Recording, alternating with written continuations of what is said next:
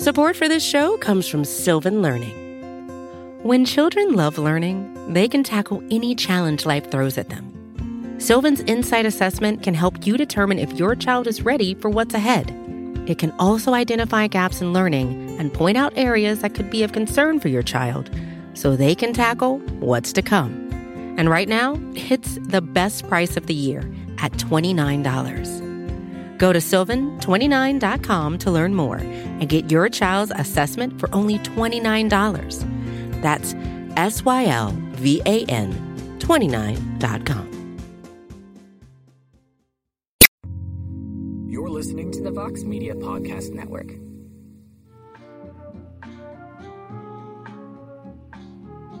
Well, hello there, everybody. Welcome to the second half of our UFC 258 post-fight coverage here on MMAfighting.com. We are not done just yet. It is time for you to join us in reacting to UFC 258. Kamaru Usman, still the UFC welterweight champion. Spectacular performance. Just a fun night of fights. It delivered. Not a lot of hype going in, but it was a pretty damn fun pay-per-view. Pretty damn fun card from start to finish. Had some hiccups and speed bumps along the way, but I think we all came through it better people. And thank you for joining us. I am Mike Heck. Alex Cayley, the Prince of Positivity, is here, back in our lives. There he is. I'm here. Duval! Shout out to Duval. Shout out to Duval. And E. Casey Ladden back here on the other side.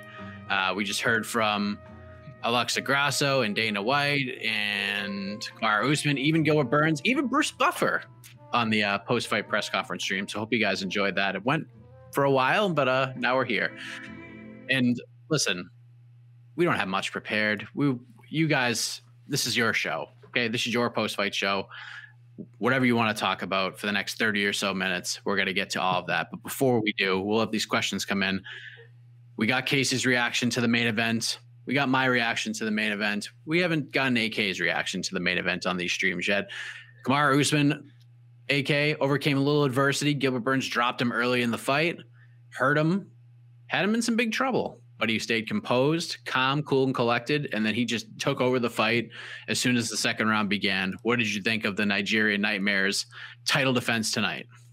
Look, we talked about what it would take for Usman to kind of get to that next level of popularity, and this fight, I mean, I'm sure he wished it was a little bit easier, but as far from a entertainment and narrative standpoint, it couldn't have played out any better. We got to see him face adversity. You know, that's something that made Georges St. Pierre's run so intriguing, was that there, even though he was so dominant in so many of those fights, there was always that sense of vulnerability. You know, there was always like, Thiago Alves has got that Muay Thai explosive, knockout power, great jiu-jitsu. Maybe he can catch George. Jake Shields is a great grappler. Maybe he's the grappler that can out-grapple, GSP. So Usman was missing that a little bit. That dominance can almost detract from. So if you're not finishing, if you're dominating but not finishing, then the doms can almost detract from the interest in your fights. So the Colby Covington fight, that was obviously a great one. That was huge. That was huge for his reputation. And then this fight, early struggles, comes back, shows his toughness, takes a lot of hard shots, and then gets a really exciting finish. And really no controversy. Just clearly outlasts and outclasses Gilbert Burns. So I think it was a great main event. A great showcase for Usman. So this was kind of a one-fight card on paper for a lot of people, but at least that one fight did what it was supposed to do and showcase not just Usman, but I think Burns also came out looking great as well. So it was a really, really, really nice welterweight championship fight. There's just like an emotional set of circumstances, like all around, yes. Like super intense at the beginning. Like they didn't even wait for like the referee instructions to get into each other's faces, and then. Like after every round, they were like in each other's faces, and then the fight was over, and it was just like heartbreak everywhere. It was just so raw. It was crazy. I just remembered Herb Dean when they faced off. He's like, "Excuse me, I gotta get in." It was wild. It was great. I was like, "Ooh, they're gonna fight." It was good. A little bit of everything. Yeah. So yeah. Leave your questions, your thoughts, your comments on the card, and we're going to start firing these things off and get right after it. Go to Nate fix this side. Great card. So that's not a question, but I do want to address that. The whole time I was watching, I shouldn't care because, like I said, we do this professionally, so it's different for us than how fans do it. But the whole time I was wondering, I was thinking it was a good card. Is the card worth $70? But then I was comparing it to other solid fight night cards, and I'm like, I don't know. I don't know how people measure the value. Is it again in a quality main event, which they got, exciting finishes? They certainly got those today. There was some really good. There were actually a few good back and forth fights, including the main event and even fights that ended in the first round. There were some exciting ones, and a potential submission of the year. A potential submission of the year. Yeah, it's funny. I'm still, for some reason, I'm still hesitant to call it a great card. I don't know. I'm not sure what else I could have asked for, but 70. Yeah, I don't know. $70. Was it worth people's hard-earned shekels? Yeah, I think it delivered. I don't know if I would call it a great card, but yeah, I think it was worth your money. If you paid for this pay-per-view, I don't think you're disappointed. It's hard to say great card when you say $70 because one pay-per-view from now in a couple of weeks, that's also $70. Yes. And you look at that card and you look at this card, while just the name value and what the next pay-per-view, what it means for everything as far as so many divisions, and even the prelims or the fights matter as far as top contenders. But if $70 ain't nothing to you, it is a great card. It was. Right. And that's kind of what I'm saying. It did feel, I saw a lot of kind of snarky comments, during that, like, oh, this is a really great fight night card. And I kind of rolled my eyes, but I'm like, you know what? This is a lot of this stuff is stuff that we've seen on fight night cards, which is a good thing and a bad thing, by the way. That kind of speaks to the high quality that some of the fight cards that we get these days. There's some really, really good ones that used to be pay-per-views 15 years ago. And it also speaks to, again, kind of how many cards there are and how indistinguishable they are from pay-per-views. So when a payper-view comes around, it does feel like a fight night. You almost can't tell the difference. So pros and cons. It's really a glass half full, glass half empty situation. It kind of, like you said, it depends on how you felt about spending $70 and doing it again in a few weeks for a card that's more stacked. Yeah, it's going to be it's 3 weeks between 257 and 258. 3 weeks or 2 weeks or 21 days from right now, we'll have 259. And then 3 weeks after that, we'll have 260 with the heavyweight title on the line. So, yeah, it's going to be pretty wild.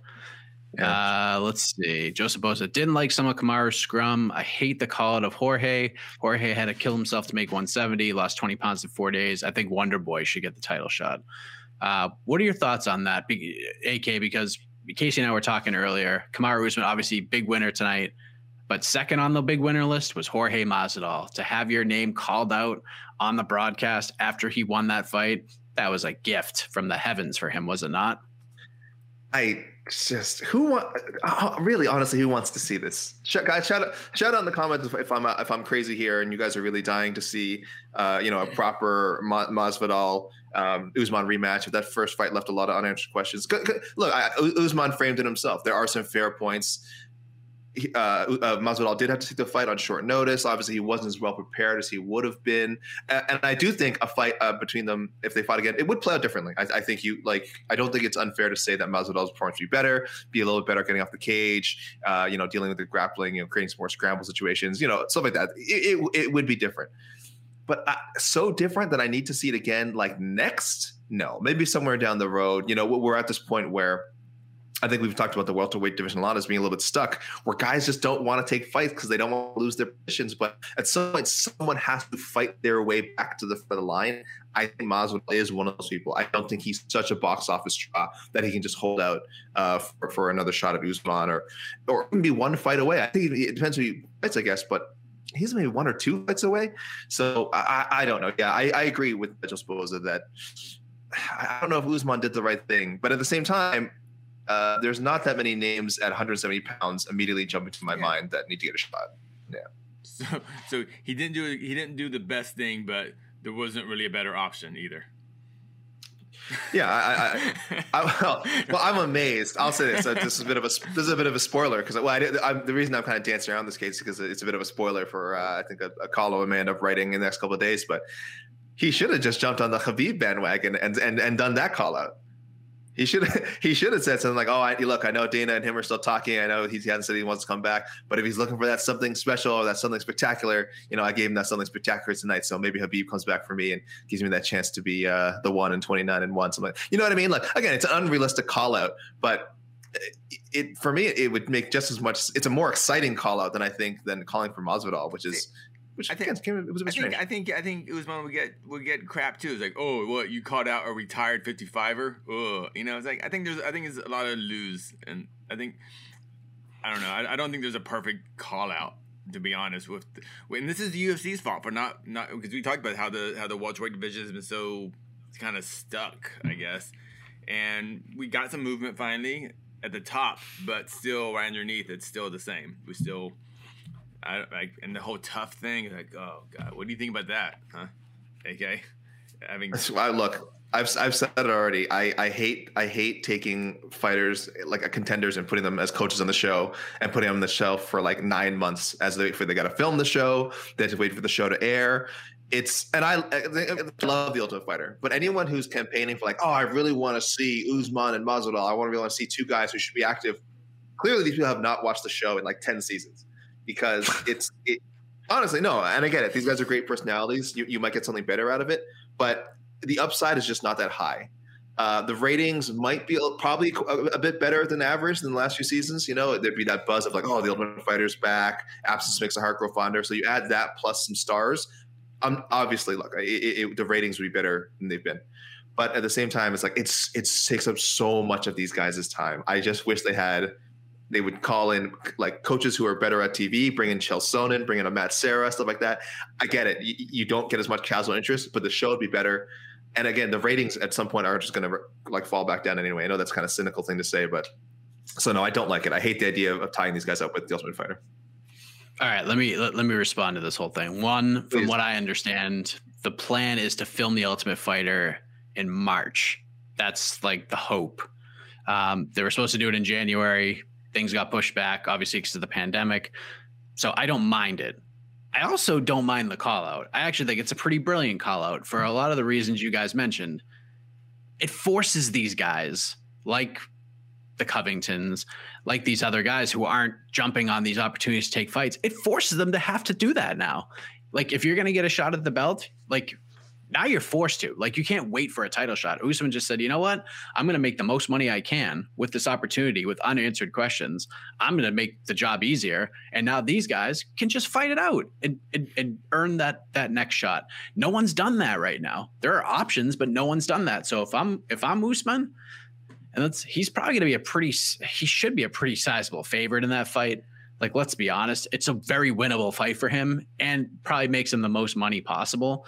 And he seems pretty tapped into things. Like the Khabib call out would have been cool, but I think he understands like it would be kind of a groaning thing and leave Khabib alone. I think he knows what's going on. And then if he called out GSP, still kind of the same thing. Like he sees, like when you ask him about it, he's got an answer, but he's not going to sit there and be like, hey, GSP, you took everything I worked for, MFer. I'm the man. I'm the best welterweight in the world. Like he saw what happened when Tyron Woodley tried to do that, and it didn't work. It actually dropped his stock a little bit. It made people sort of turn against him. And I think Usman's playing the smart. I actually thought it was the right call out. Meritocracy rise, maybe not, but at least it gets the division moving forward. That's the biggest problem right now. There's just no movement. The welterweight division has lost so much value since Usman beat Masvidal in July because no one's fighting. I forgot that the first Usman Masvidal fight it was a pretty successful pay-per-view. Very I believe I'm just looking here. Reported 1.3 million. Yeah. It was a stacked card. Volkanovski Holloway was also on there. Piotr Jan, Aldo, Rose, and Jessica Andrade. Paige VanZant was on there. So it was a loaded card. But yes, obviously the Masvidal interest drew a lot of that. I don't know, but now that people have seen it, I bet it would do less than 1.3. Maybe probably still crack a million. Probably still crack a million, which I guess makes it worth doing, especially if you're Usman and you're banking on getting those pay-per-view points. But man, I just don't like it. But you're right. can I think of someone who would also like right now who he could fight that would draw at welterweight that would draw $1 million? Nate Diaz, maybe. Obviously, a Conor McGregor, but I mean, that doesn't count. So yeah. If you want to look at it from that way, I think what's also not talking about, I think it's very important. I think Usman needs to face Masvidal again and finish him and beat him decisively, and that will be the way people put respect in his name. Because right now he still is like, snooze man. You fought that one boring fight one time, remember? Oh, I ignore the really exciting fights, but remember that one time you fought the boring fight? Snooze man, get it? It kind of sounds like Usman, but snooze, and snooze means sleeping, you know? Oh, no, I get it. Yeah, so in case you didn't get it, snooze man, and it rhymes, kind of, it's like a thing. It's good. So, no, it's good. I really think, and because watching Kamaru speak, like, he's one of those guys, like, and I think Dana likes this. Dana doesn't like how many pay-per-views he sells, but I think Dana likes this in fighters. He definitely fights with a chip on his shoulder. Like, you could tell, like, I don't care about stats. I don't care about if I beat GSP.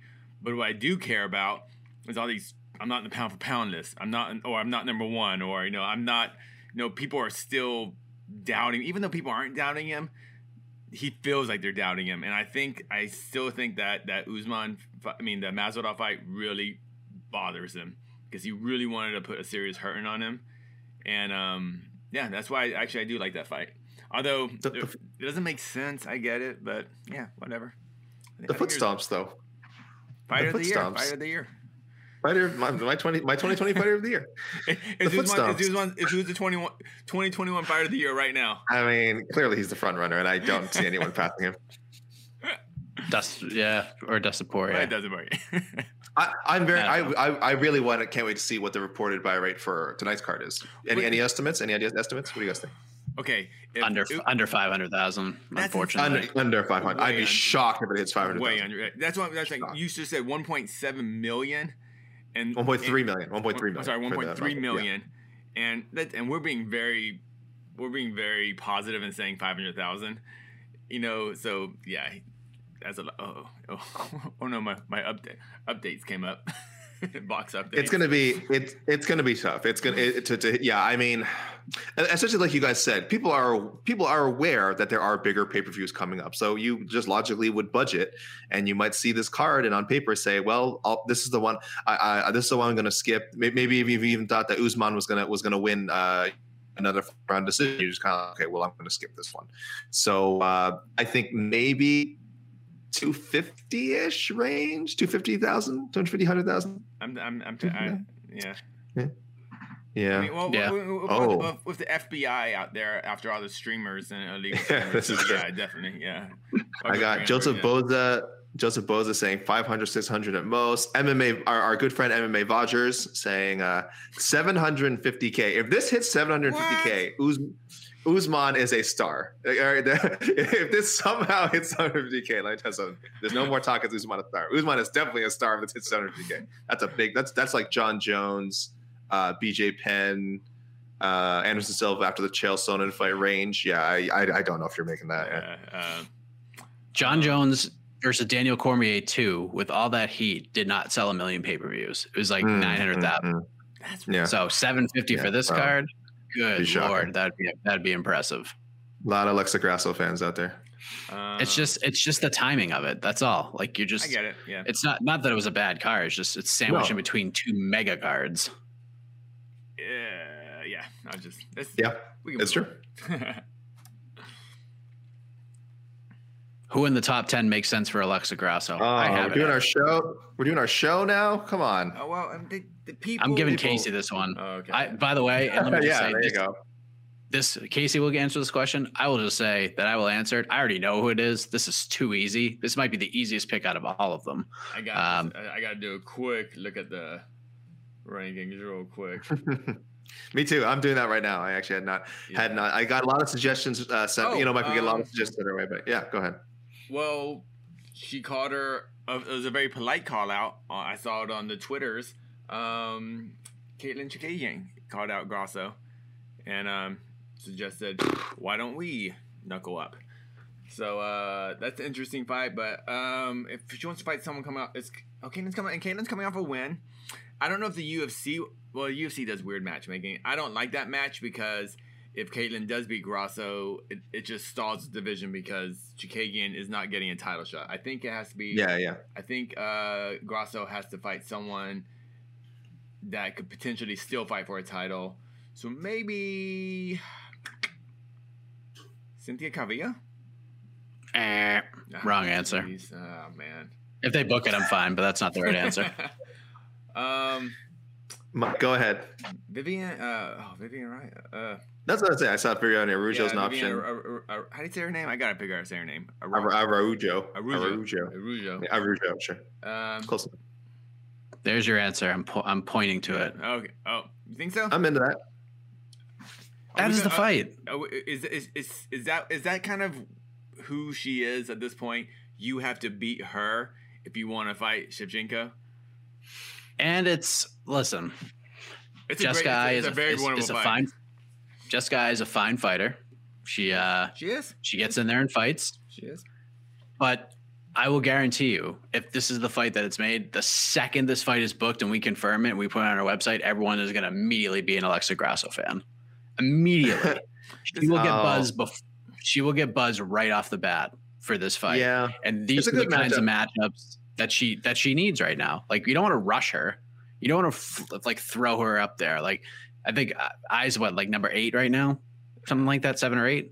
I think that's perfect. Perfect next step. I'm not sure about that. I don't go by the real rankings, but yeah. Yeah, she gets the rub from Jessica Ai. I mean, look at Joanne Calderwood. Like, Calderwood's a fun fighter. People like her, but she got a lot of fans punching Jessica in the face. I mean, it's just the way that it is. It's whether it's fair or not, that's just the way that it is. So I think that's like a good, sensible step for her. You fight Jessica Ai, it's instant gratification for the fans, and then it's onwards and upwards from there. Not saying she'll just go in there and win, but the risk and reward, I think, in potential star power or, whatever you can get from that, I think that's probably like the best step for her in order to get to where she wants to go. I like that without rushing her. Can we answer this? Who's next for Barber? Is that something you talk about on your podcast, or can we? It depends. We have a wild card option, but I don't know. I don't know if Barber. Maybe I would. Maybe I would. Just looking at the rankings here. Do we find out? Sorry. Go on. Montana De La Rosa. I think she's booked though. Maybe. Jian Kim. Molly McCann. I kind of like the Molly McCann idea. Sure, I could see that. Yeah, that would be fun. That'd just be a fun scrap. That'd make a lot of sense. Yeah, it'd be a fun scrap again. And these are all. This is all learning period for Macy Barber. All right, they have to be very careful with how they develop her, because I do think they could have done a better job with Sage Northcutt. I think they could have done a better job with Paige Van Zandt. Chase Hooper, I think they could do a better job with. Though maybe maybe shouldn't even be in the UFC. Whoa. Sean O'Malley, I think they did right. I think they actually did a really good job, I will say, of the young prospects, booking them with the right opponents. I think Sean O'Malley did about as good a job as they could. But a lot of these young guys, the UFC is not a good place for young fighters to develop. It just isn't. It's just a proven fact. A lot of their sort of designated, blue chippers, they don't really know how to handle them, and they put them in bad situations that actually hurt their development instead of helping them. So, I would like to see her take a step back, and fight someone like a Molly McCann, who is a very tough, very good fighter, but rankings wise is, around I think where Macy should be right now. I think that's the fight Molly would like too. Mm-hmm. I think her fighting style. I think that's a fun fight. But now that Barber, I think we can kind of shelve the whole. Is she going to be the youngest UFC champ ever? I think we're now past that. That was a nice little fun thing to talk about for a while. But but do you even start Barber, Macy, like her coaches in the UFC? Do you even go even farther back and just like almost start her like it's their first fight in the UFC, and like just whoever the UFC matchmakers think is the worst flyweight, book her against her, or do we like how much do you think the UFC and Dana are in the Macy Barber business? Or bring in a contender series person or something, or bring in maybe someone from Invicta who's not a standout from Invicta, but someone who has that kind of experience, right? They don't believe in tune-up fights in the UFC though. They really do not like tune-up fights at all, and sometimes that strategy pays off, sometimes it doesn't. But in a case of this this kind of young prospect. I agree. There should be fighters that they should keep around just for kind of like to really help some of their chosen ones kind of bounce back. But I think actually that's a really good idea. But I don't see that happening. I think they are going to give her another tough test. I actually think she's going to get Andrea Lee. Barber? Wow, that's tough. That'd be Barber coming off two losses, going against someone coming off 3 losses. Even though Andrea Lee, it just Lauren I actually like that fight. Man, I just really feel very bad for whoever loses that fight because that is just a massive losing streak in the UFC. So, all right. I don't know. I just don't know if they tune her up. Jocelyn Edwards. All right, Jocelyn Edwards. Go back down to 125. Yeah, maybe. Yeah, I'm not sure. What'd you think of the Miley Cyrus call out? Lovely. We talked about this on Slack a little bit. We did. Well, I'll say it's I think it's a great song choice, but Julian Marquez has been all week. He's been super gassed up that he was going to come out to the Heart of Glass cover, the Blondie Classic by Miley Cyrus, which is fine. It's a solid cover, but I mean it's nothing compared. I disagree. I'm a you big don't even Miley like Cyrus it? fan. I don't like that. Yeah. I don't like that cover because it sounded more like just a karaoke version of it. Right. It's not that different. It's not that different. Not that different than the original. A cover has to be. You have to reinvent the song. It's either a different genre, different mood.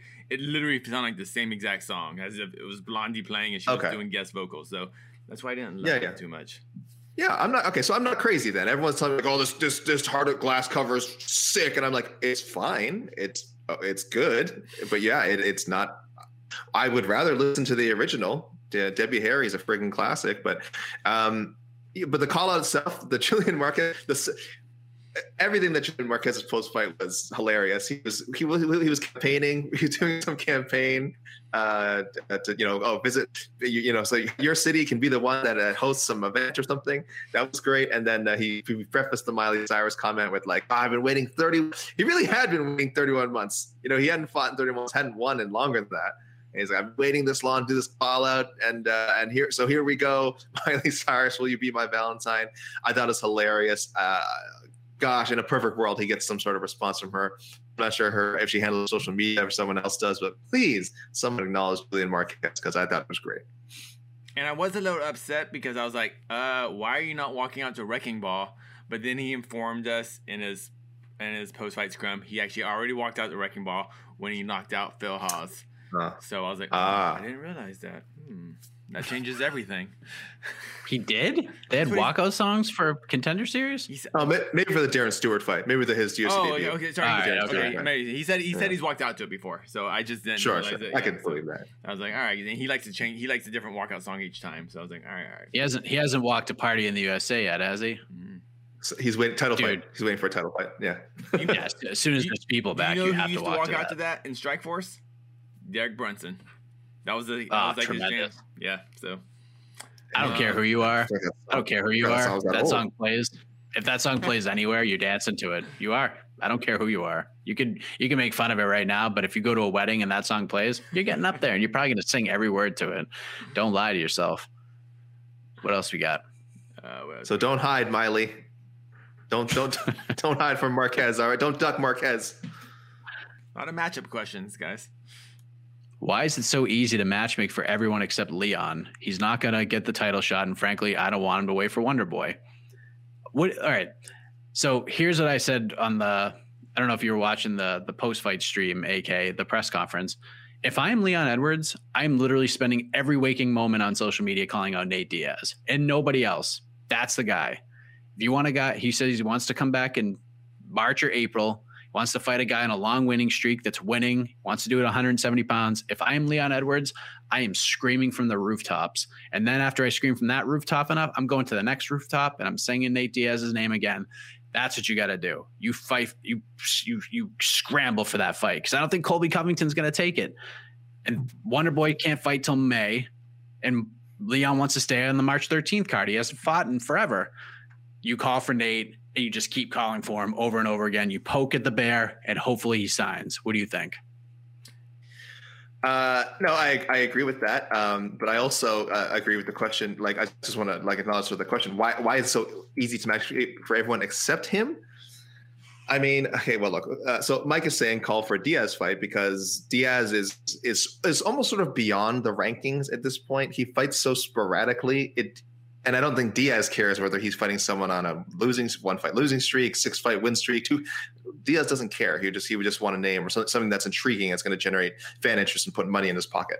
And Mike, you're right. With the right effort, Edwards could be that opponent. He could be that opponent. I'm still furious with the UFC that they completely dropped the ball after the Masvidal scuffle. That is one of their biggest missed. We'll never know how they didn't put that fight together. Maybe it was out of the control. Maybe Masvidal didn't want it. Maybe Edwards didn't want it. I don't know why they wouldn't, but that was money right there. So a Diaz fight would have that kind of intrigue as well, I suppose. They had to build up a little bit of trash talk.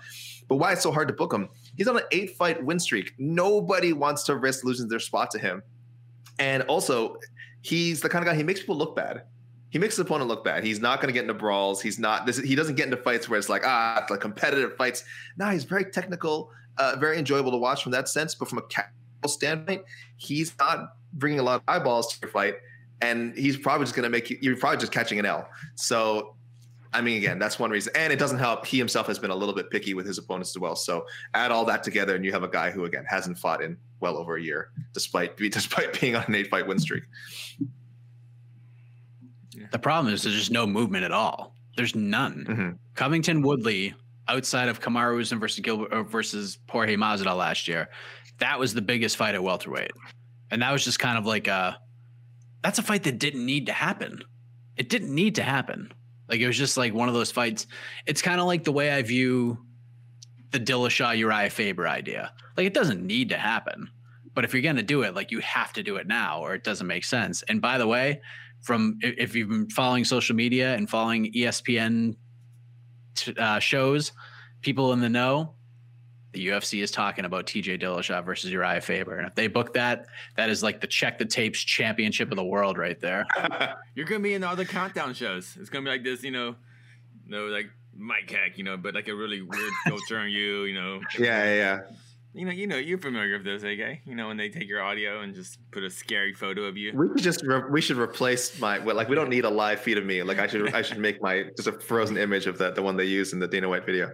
I see one comment from the guy named Mocked who says, LOL, people were commenting Duval on Luke Thomas's chat the other day. He was so confused. So, guys, I love Luke Thomas, but I love Luke Thomas, but if you do watch the streams, hit him up with keep that Duval coming. Keep hitting him with those Duval. Luke Thomas. Every live chat with this Duval. is Luke Thomas. I know he doesn't want this out there, but dude, guy loves Nabiscuit. He talks about, I love death metal. I love Cannibal Corpse.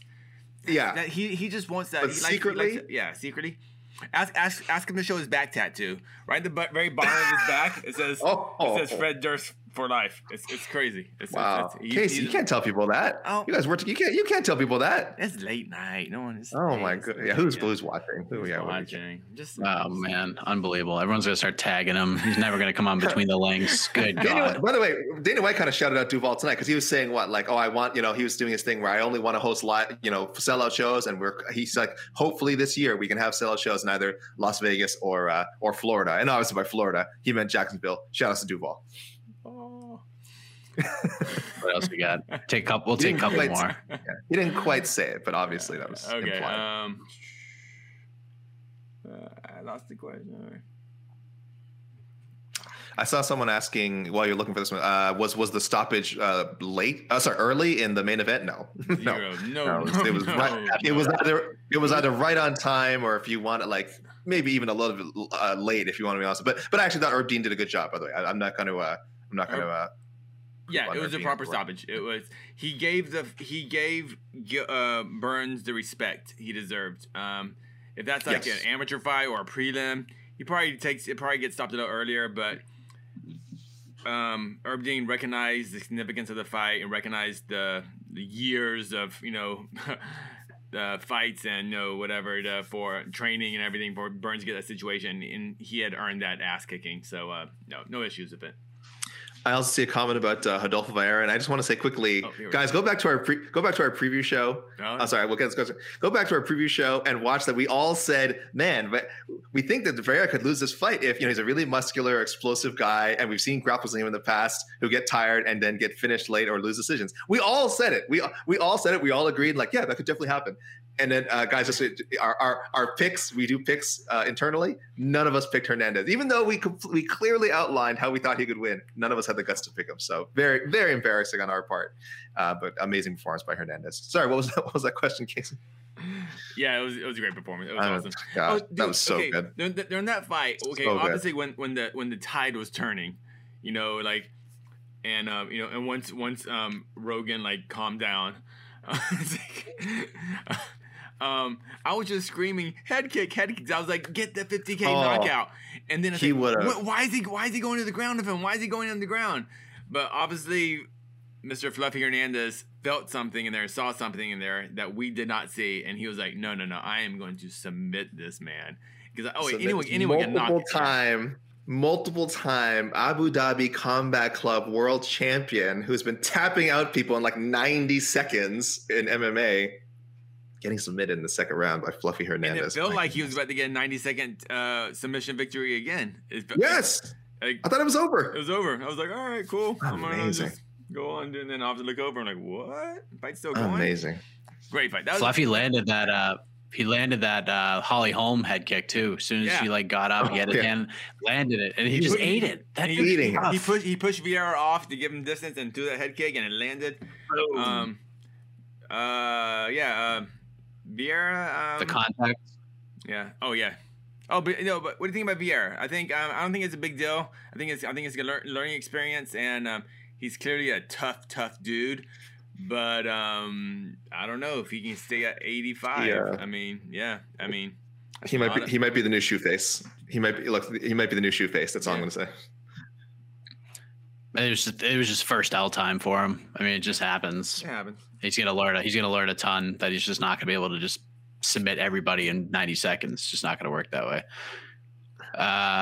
Muhammad Lima fight. John and Joe said the fighters are not supposed to wear contacts. Is that true? I would say yes. I would say it's not true. Can you? You can wear contacts.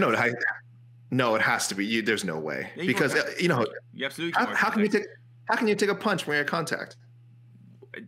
Do people do it all the time? People wear them. Yeah, people wear them. But getting punched in a fight wearing contact that doesn't seem smart. Yeah.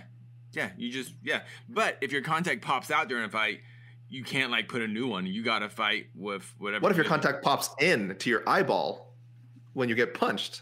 No, fighters fight with contacts all the time. I don't think they're supposed to. No, it's the question is are they supposed to? I don't think they're supposed to. I'll have to look this up, but I'll look it up right now. But we have the power of the internet. Let's look this up. Yeah. Look this up. Doesn't seem like the best idea as you want, but I really don't think you're allowed to. That would mean that fighters, a lot of fighters fight with contacts.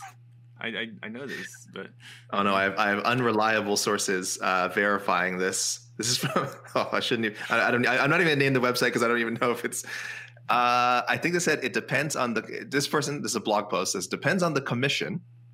And I think they said most commissions do allow this. So there's a lot of. I should credit this person. Sorry, this is MMA for the workingman.com has a wrote up. So you guys can look. If you Google MMA contact lessons, this is one of the first things that'll come up. It's a very thorough. I won't bore you guys by reading it now, but it's a very thorough look apparently. And I just skimming it. It does appear to say it does depend on commissions. Most commissions do allow this. So Casey is not a liar. Right. Not about this particular topic. Yeah, don't paint me with broad strokes. I'm against it. Not in my fight league. No. I mean, I'll allow groin kicks and eye gouges, but not putting little shards of glass. No. Well, that would mean anyone without 20/20 vision, essentially, can't fight, or they. Oh, you blur. You just see the blur. The Roxanne Modafferi when she's like, I think that's my opponent across the cage. I was like, I'll find out soon enough. This is true. That's my favorite part of our Roxy fights, though. As soon as she starts, she's like, who is that? Yeah. Fair enough. She just comes flying at people. Clearly, I'm not a contact lens wearer. I've never worn a contact, so you can tell that I have no grasp for how inconvenient they are. All right, do more questions. A lot of. Let's find like the best one. Oh, this is okay. This is the best one. It's A1. Hold on, I got. That's not like very complimenting Bilal. So I don't know. Maybe it's a possibility, but no. Bilal needs a top 15 opponent. Hashtag. Sorry. No. Okay, what was this about? I did not see the post-fight interview with Usman. But is this something I heard? Was crying? Is that was he that crying? Happened?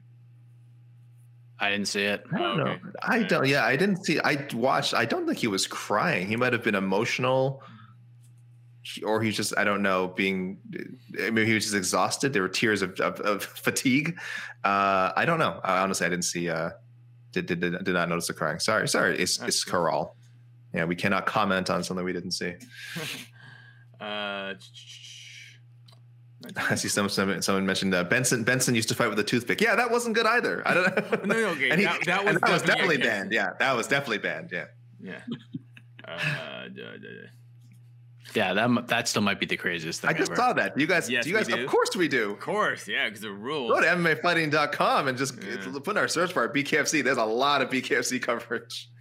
Dude, did you not see the interview with the biggest star of that card last weekend? Are you kidding me? We interviewed Britton Hart. I felt it. What was the headline? What was the headline of that last Britton Hart story, Mike? Oh God.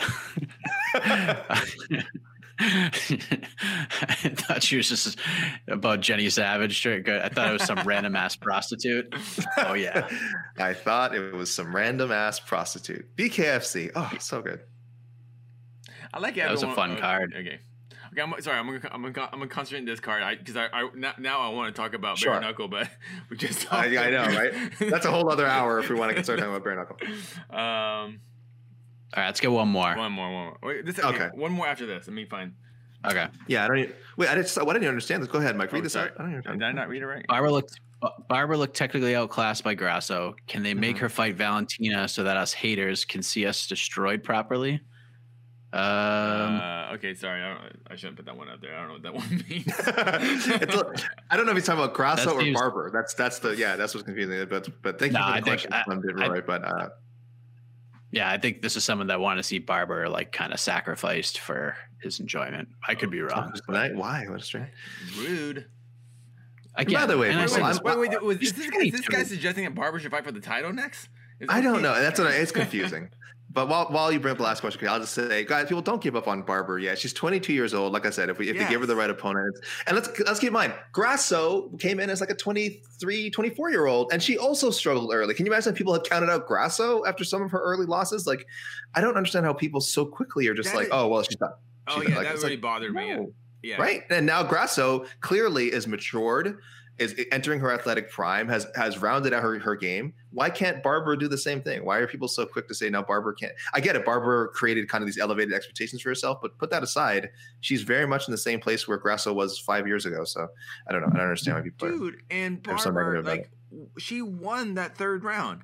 She did everything she was supposed to do. I mean, and she did everything she was supposed to do for a fighter when they know they're losing a fight.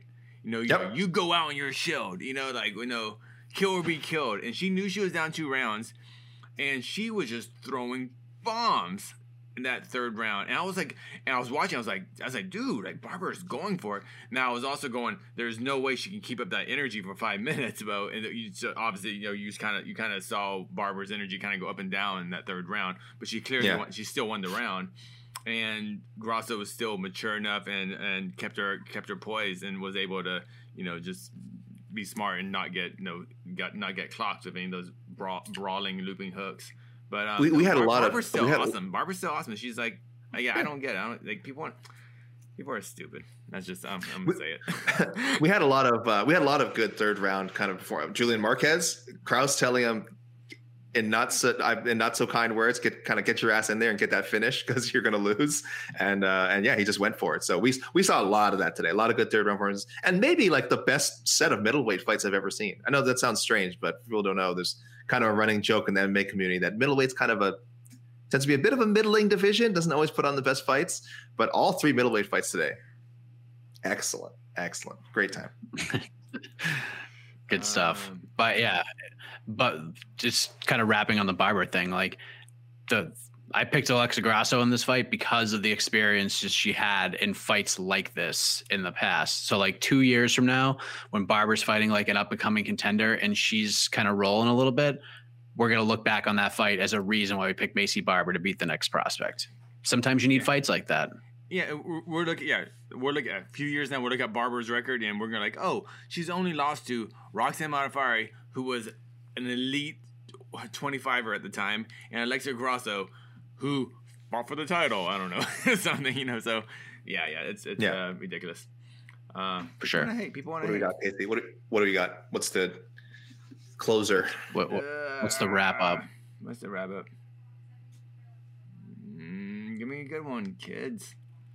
I don't want to talk about that. All right, here we go. Last one. I've seen this a couple of times. Anyone want to see Usman come up to challenge Izzy? I mean, yeah, sure. Do I think that's a realistic option and it's going to happen anytime in the next year? Highly doubtful. Of course, obviously, Adesanya's going up to 205, so he's got his own business up there. He's probably going to try, should he beat Blachowicz, he'll try to angle that into a John Jones fight. Even when he comes back to 185, there's actually a lot of good 185ers by then that'll probably be in position for Teleshot. And he said he wants to build a legacy at 185. He would. I mean, he would not say no, but it's just there's a lot of other dominoes that need to fall right now. So. Yeah, I want to see it. Within the next year, I can't imagine it coming around. I'd love to see it. There's just too much going on right now. Like we said, welterweight just needs to move. Yeah. Just need a lot of movement. There's unanswered questions, and I think for this to even be a realistic thing, Blachowicz has to win on March 6th. If Izzy wins, I don't think we're going to see it. Yeah, definitely. Yeah. Also, regardless of the Izzy going, just say if Izzy was just normal, just a champ, just Usman, even whoever the 85 title holder happens to be, I just think Usman he won't do that jump until it is basically official that Usman is the greatest welterweight in the UFC history or even MMA history. And until that happens, there's no reason for him to go up. And right now, right now, Usman's in the discussion, now, we're saying GSP's name in the same breath as Usman now, and pretty soon if Usman gets a couple more solid big wins, who knows? Maybe we'll be oh man, GSP was, he was great, but then Usman came and that he kind of changed the game. So I don't know. That jab you showed off in that fight today, I'll tell you, it reminded me a little bit of us GSP Koscheck too. Kind of that quantum leap in striking that these champions are somehow able to make even this far into their careers. There were shades of GSP, a lot of GSP talk, and you know what? It doesn't sound crazy. I got shades of Habib in the sense that Habib kind of, when he came into the UFC originally, he was this grappling monster. He would dominate you on the ground, but you would lose a solid. He would win 30-26 every time, pretty much. But then he started finishing guys and finishing him quick and finishing him bad. And maybe Usman's kind of getting to that point too, where he had all these solid decision victories, dominant decision victories. But now he is, who knows? He can really turn that other corner. I don't know what you want to say, but where he's actually finishing A-level welterweights. Man, I think that's what he's gonna need for people to go past those GSP comparisons. Because GSP, lots of solid wins, obviously, but if you actually go back and watch his fights, as far as pure excitement, take away all the drama, and his, I don't like your performance, all that stuff, GSP's fights were kind of, workmanlike, but let's see what Usman can do. Yeah, but Javon, thank you. Yeah. Usman is a freak. That guy is a freak. If you haven't listened to it or watched it, when he was on the Joe Rogan Experience, and he talked about like all the issues he has with his knees and his back and all this stuff, like he said there's like most times in his life like where he can't even walk up or down the stairs like frontwards. He has to do it backwards because his knees are that banged up. Like, it's crazy to hear him tell the story. Just like, oh my God, like how do you even fight when your knees are like this? Like he's got to walk, like he can only walk forwards. So he's like walking on his lawn. Every other time, like when he's on like hard surfaces, he has to walk backwards to like keep his knees in check. It's crazy.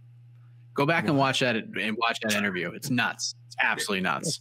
Did I ever tell you like I knew Kamaru before he actually fought MMA, like right when he was thinking about transitioning to the pro wrestling. When he was like an MMA training partner, but more for the wrestling. When he lived in Southern California, and he used to train down at Rain at Mark Munoz's gym with Mayhem Miller and Pat Cummins, and actually when DC used to train down here for a little bit. And I got introduced to him, and he was like, "Oh." And Esther took like photos of him right when he was maybe 0-1 or not 0-1, but like right when he just had like right before he's about to start his pro career. So I haven't talked to Kamaru in a couple of years, like because it's just I haven't seen him, but man, it was crazy because I was like, "Oh, cool, you're gonna fight, neat. You look pretty athletic." Yeah. and like man, who knew? So in a way, you're responsible for everything that's happened to him since. I didn't say that, but yeah, that's what it sounds like.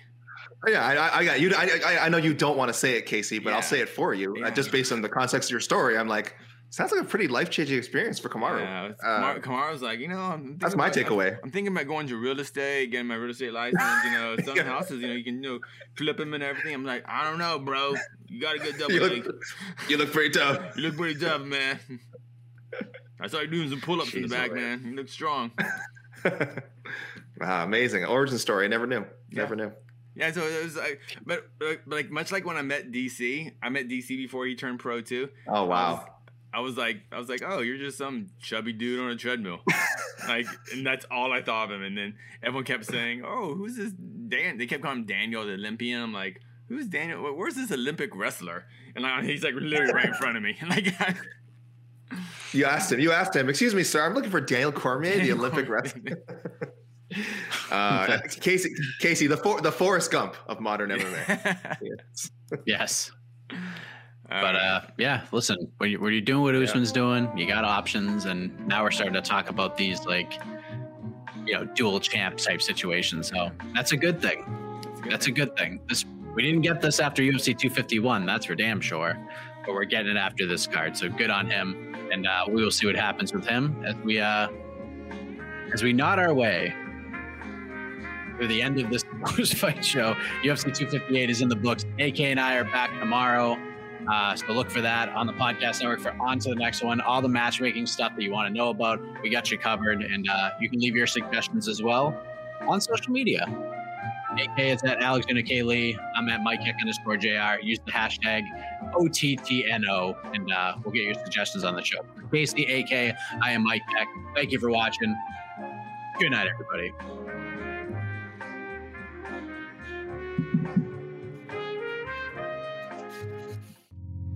You're listening to the Vox Media Podcast Network.